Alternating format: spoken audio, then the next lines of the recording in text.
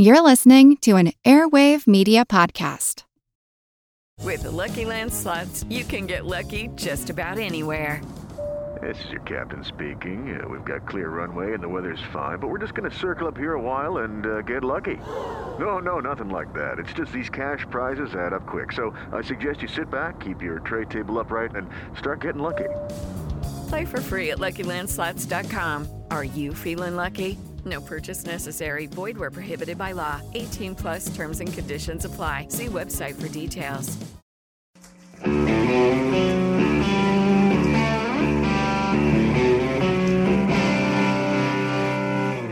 My creed as a Canadian is summed up in these words. I am a Canadian, a free Canadian, free to speak without fear, free to worship God in my own way, free to stand for what I think right, free to oppose what I believe wrong.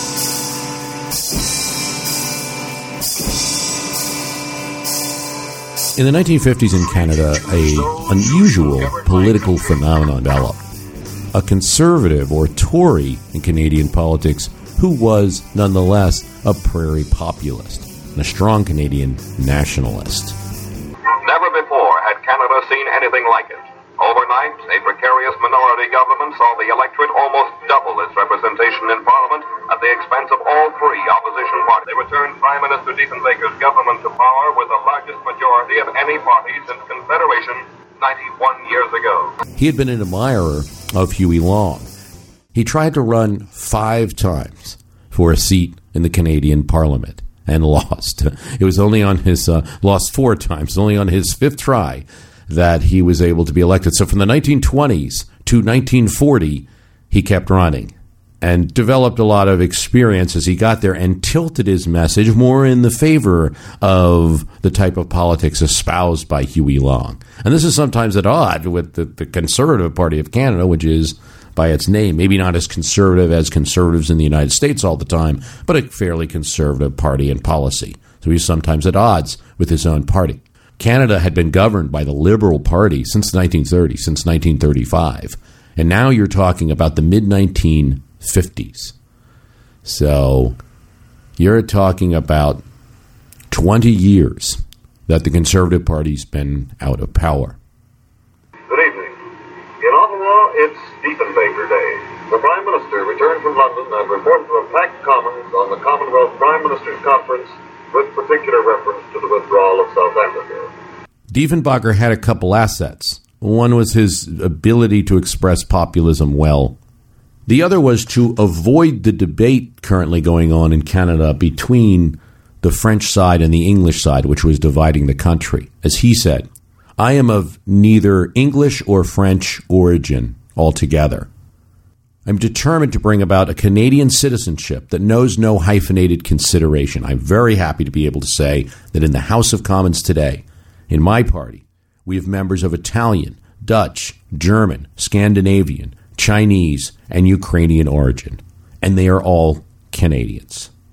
Diefenbaker became very skilled at his rhetoric, and he was also in charge of being the kind of shadow minister and challenging the ruling Liberal Party of Canada on foreign policy. And so Lester Pearson, who later himself would become Prime Minister, when he was helping the Liberal government and helping the United States during the Suez Conference, constantly Diefenbaker was the one in the House of Parliament criticizing Pearson for being the lapdog of the United States, for just doing what the United States want to do. You have to remember, in the Suez debate, the U.S. was taking a stand against Britain and France, who had cooperated with Israel to capture the Suez Canal, unbeknownst to, without Eisenhower's permission. And so the United States and the Soviet Union were actually on the same side in that one, in getting rid of the British presence and returning the canal's control to Egypt.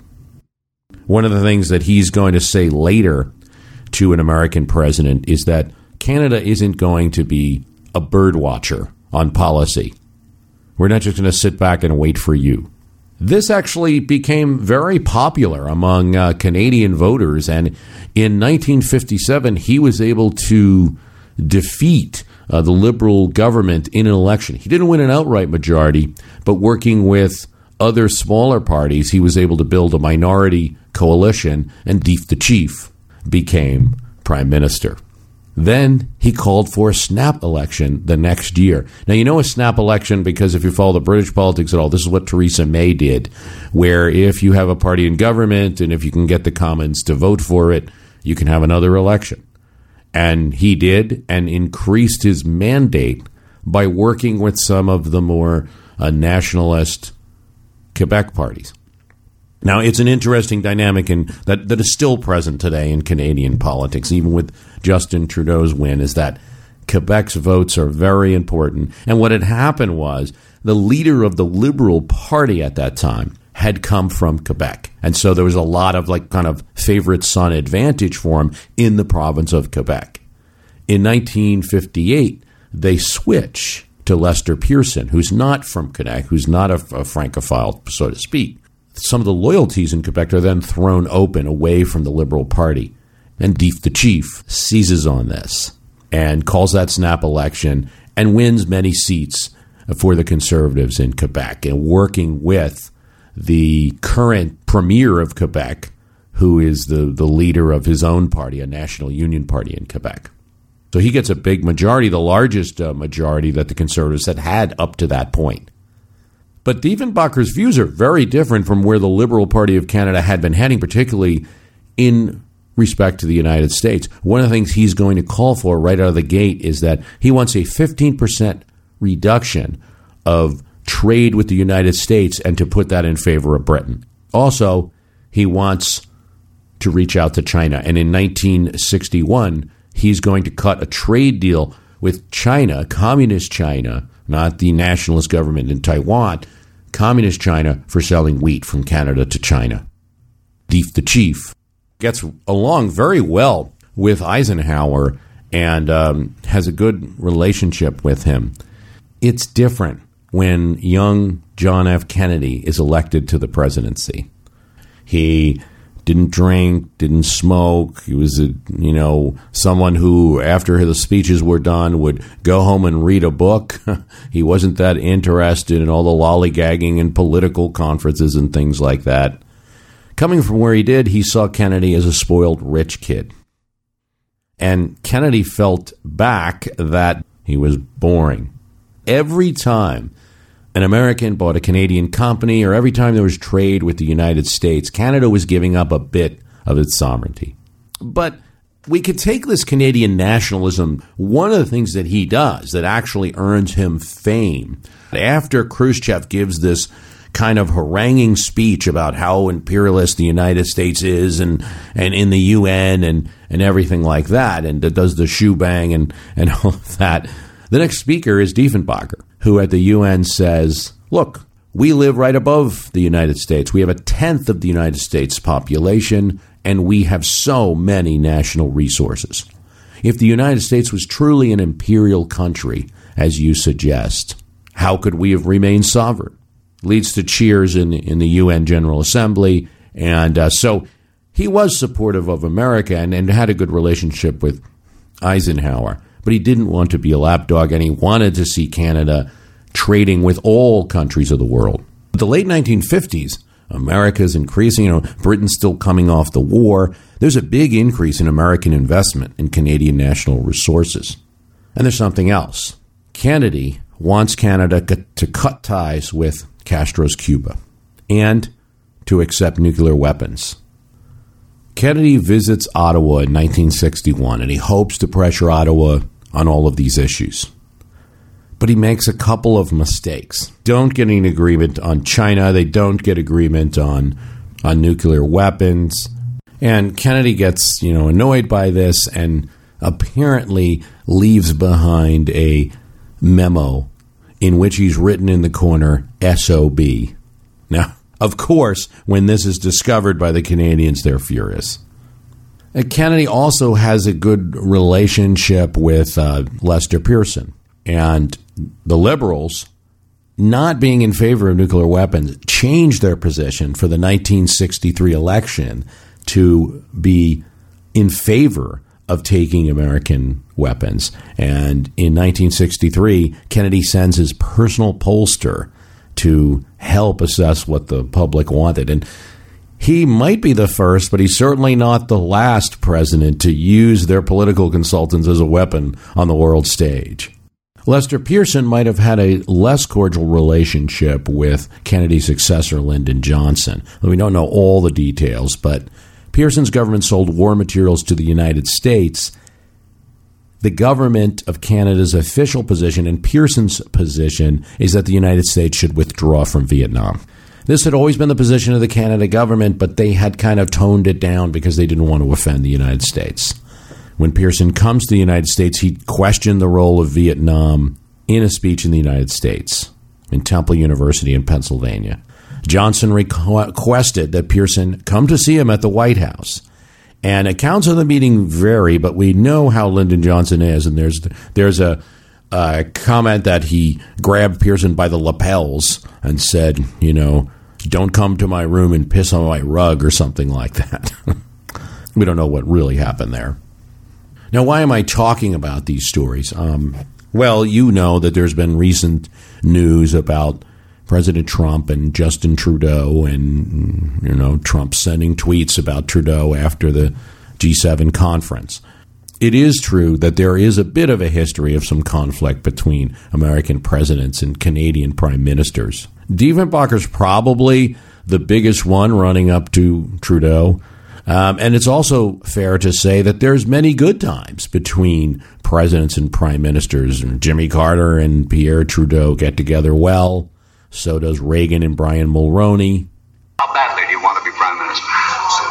Not very badly. But it is Justin Trudeau's father, Pierre Trudeau, who probably, comes up as an example. That's one quotation, but I can give you another one from Plato, that men who want very badly to lead the country shouldn't be trusted. Because of what he did in reaction to China with President Nixon. Now, the first thing to understand is that Trudeau was something of a phenomenon probably not seen in the United States until Obama and his run for the presidency. And you had something that you called Trudeau-mania in 1967. This is after Lester Pearson decides that he's not going to run again for prime minister. It opens up a leadership conference and then to be followed by a general election in 1968. Trudeau is something of a joke. He has a small ministerial position, and he is running because he is a resident of Montreal. He has both an English and a French, in his family. And he is a nationalist in Montreal. So he's a nationalist in Quebec at a time when they're separatists. So he becomes a great candidate. He's funny and charming, and there's just a magic to Trudeau that sweeps the Canadian press in a way that hasn't been seen in Canada. What I like about it is this man is going to bring us 1 million young men and women to the Liberal banner who without him wouldn't even bother to vote. Until his son Justin, who first gets acclaim for speaking at Trudeau's funeral in 2000 and then becomes a member of parliament later and now prime minister. But that had happened to the father first. But in the United States, among conservatives, Pierre Trudeau is regarded as, soft on communism. Yeah. We discussed a great many subjects. Chairman Mao asked a lot of questions about Canada, its geography, its climate in terms of production, particularly of agricultural goods, wheat in particular. He was very interested in our northern reaches, in questions relating to the Arctic. From there we went to other areas of the world. We discussed the Middle East at some length. The Trudeau government introduces a motion in Parliament condemning the 1972 renewed bombing of North Vietnam, and this angers President Nixon. And he continues to have a dislike for Trudeau, and he refers to him as that A-word. but the nations still have relationships, and each visits the other. what angers Nixon the most is that Trudeau goes and visits China and sees Mao before Trudeau does. And later, Trudeau's interviewed after Nixon goes to China.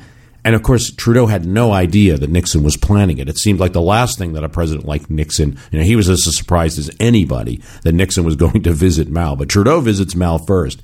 And afterwards, Trudeau knows why he was getting so many angry diplomatic signals that he shouldn't be visiting China. Nixon wanted to do it first. Mr. President, Prime Minister Trudeau. Yeah, hello. Mr. President. Hello. Hello. How are you? Very well. I just got back from vacation earlier this week, and I wanted to phone you to tell you how distressed I was about all this noise that is. Our bodies come in different shapes and sizes, so doesn't it make sense that our weight loss plans should too? That's the beauty of Noom. They build a personal plan that factors in dietary restrictions, medical issues, and other personal needs so your plan works for you. Noom doesn't restrict or shame when you want to treat yourself. Their flexible program focuses on progress instead of perfection. You don't have to give up carbs or anything. And with their daily lessons, you can learn something new about your food choices every day. After just a few days of using the app, I learned how to recognize cues for overeating and how to choose the right foods to feel full. Stay focused on what's important to you with Noom's psychology and biology-based approach. Sign up for your trial today at Noom.com. That's NOOM.com. And check out Noom's first ever cookbook, The Noom Kitchen, for 100 healthy and delicious recipes to promote better living. Available to buy now wherever books are sold. Hi, it's Bruce. Listen, we all know the news headlines are full of wild stories, like how the world is tipping towards authoritarianism, all while somehow, simultaneously, freezing, flooding, and on fire. It's a lot to take in. But what if, instead of being on the brink of disaster, we're actually on the cusp of a better world?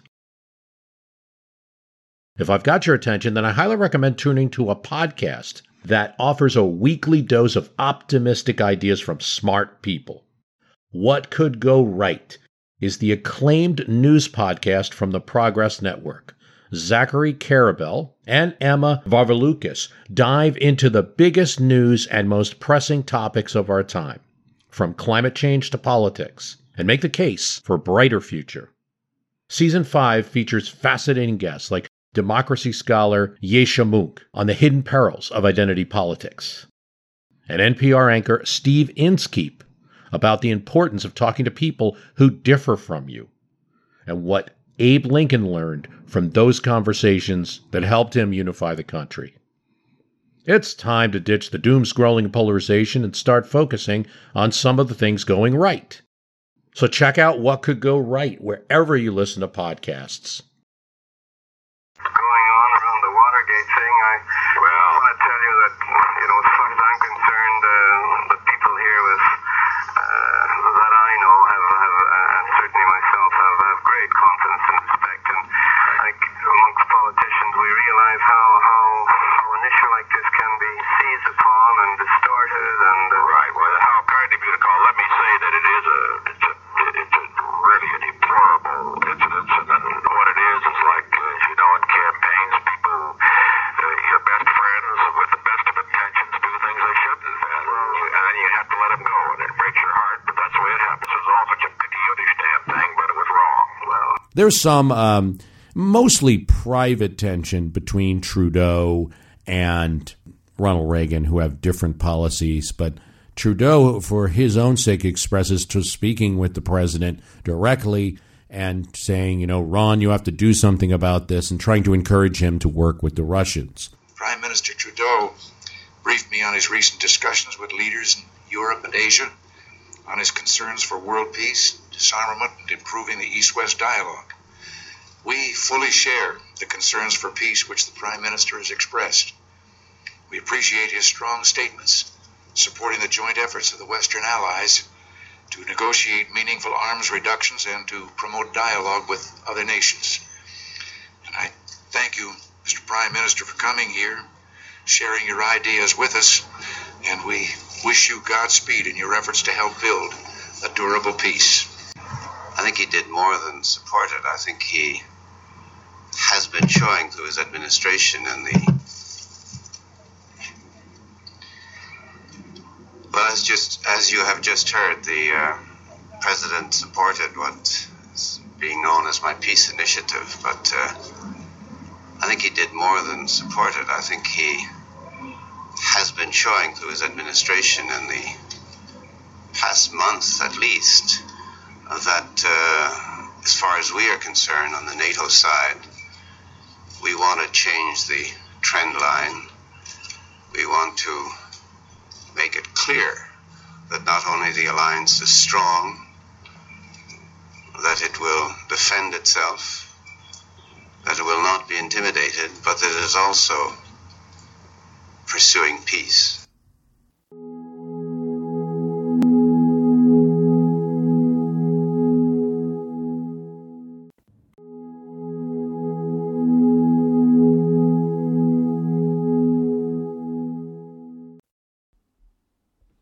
So a couple questions I was asked on Quora. One was, what losing presidential ticket might have done better with the vice presidential candidate heading the ticket instead?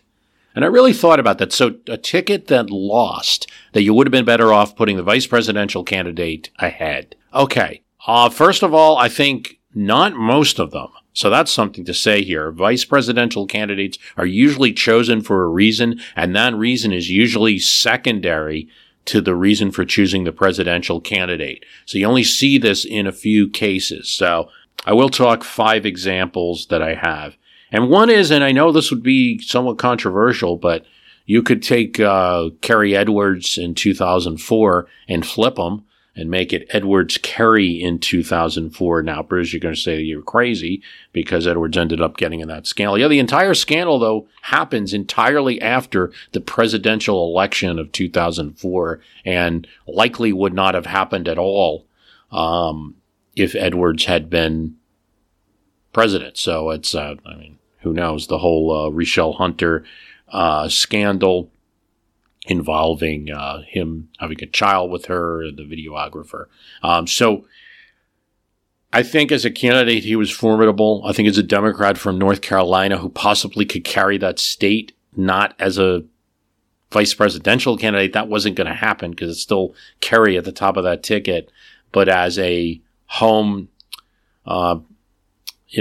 favorite son presidential candidate, I think that could have happened. I think he had a message that was inspiring to people about poverty, and it would have been an interesting race. I still think 2004 was tough for to mount a campaign against Republicans because issues of patriotism came to the fore, the nation having been in an emergency not too long before. I would say that absent the 9/11, Bush would have had a tough presidency, I think. Don't think he was extremely popular, came into office without, obviously, popular vote. His ideas, what he wanted to do, including taking Saddam Hussein out and changing the regime, were not popular with the American people. His initial plans for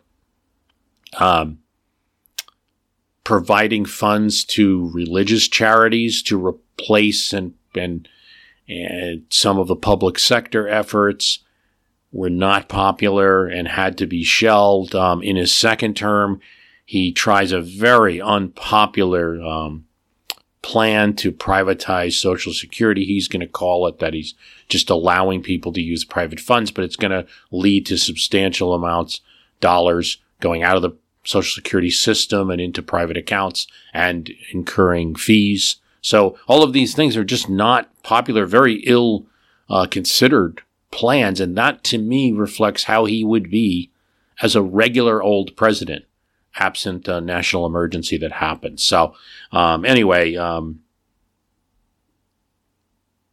okay, so let's get back to the topic. What losing presidential ticket might have done better with the vice presidential candidate heading the ticket instead? Go back a bit. Benjamin Harrison, 1892. His vice presidential candidate was a very inspiring one, a progressive reformer, newspaper editor, associated with Horace Greeley, well known, well liked by your more, say, radical Republicans, liberal Republicans, reform Republicans. So if you ran Whitelaw, Reid, Harrison, maybe you have a better chance of winning 1892, shaving off some of that populist vote that hurt Harrison. Hard to say, though, hard to say, because you're still going to be responsible for the administration's policies on tariffs, which were the primary reason for the defeat in 1892. In 1956, Kefauver-Stevenson, I think, would have been a better ticket than Stevenson-Kefauver. Estes Kefauver, the man in the coonskin cap, the senator from Tennessee who had famous television hearings taking on the mob and racketeering, and also was a fighter, for a Southerner, was a fighter on civil rights. I think that he would have ran a stronger campaign than Stevenson did alone. Benston Dukakis, and I have to say on Quora, this was the winner, that if you ran Lloyd Bentsen for president, Dukakis for vice president, you would have done better. I think, though, a lot of people felt that way in 1988. I do remember my grandmother, who was a Republican mostly in voting, really liked Lloyd Bentsen. I'm pretty sure if there was a way to vote for him, she would have. A lot of that's based on the debate performance, so you have to go back, and even within a counterfactual, you got to be realistic and say, well, he wouldn't have had that debate performance because he would not have been debating Dan Quayle. He would have been debating George Bush. So the other thing is that Bentsen had some issues, and you have to go back to that time where people looked at some of these scandals, like his interaction with lobbyists and some of the dinners and breakfasts that he had where people had to donate to his club to get in, and things that nowadays we just assume are happening anyway, I think, in a lot of cases, but a little bit more of an issue in 1988. But, it's a good thought. I certainly think given what happened in 1988 and what they were able to do to Dukakis, it's easy to make a case that if you're a Democrat, you might have rather had a conservative Democrat from Texas heading up that ticket, get that win, and let the chips fall where they may from there.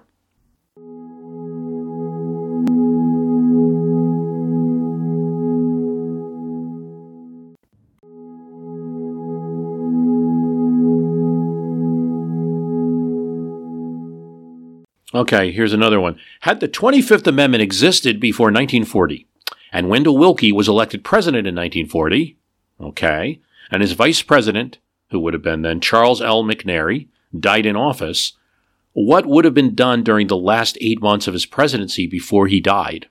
Okay, so let me put this all in perspective. The person asking this question has it exactly right.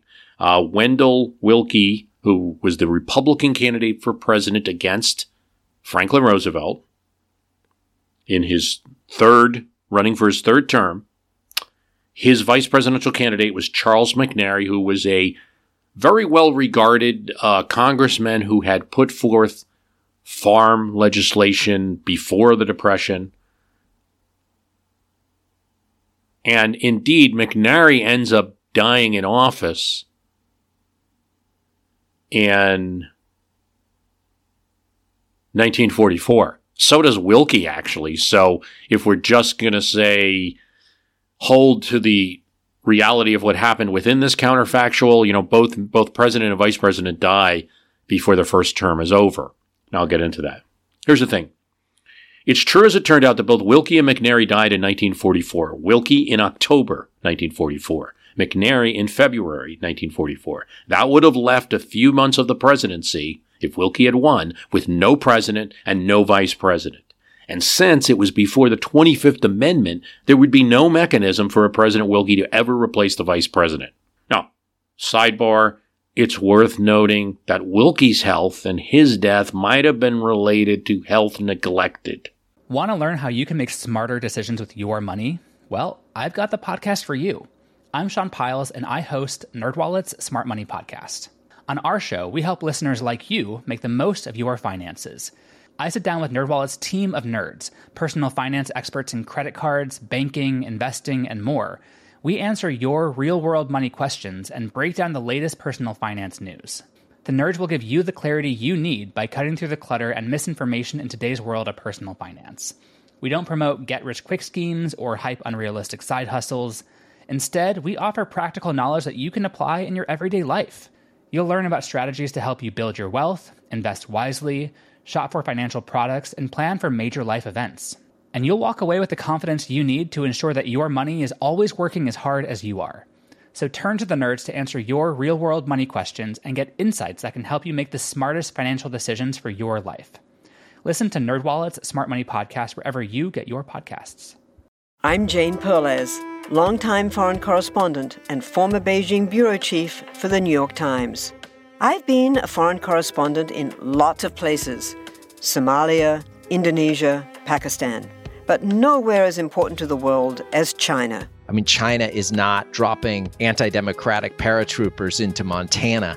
But of course, we did see things like the weather balloon/spy balloon riveting the whole country for a week.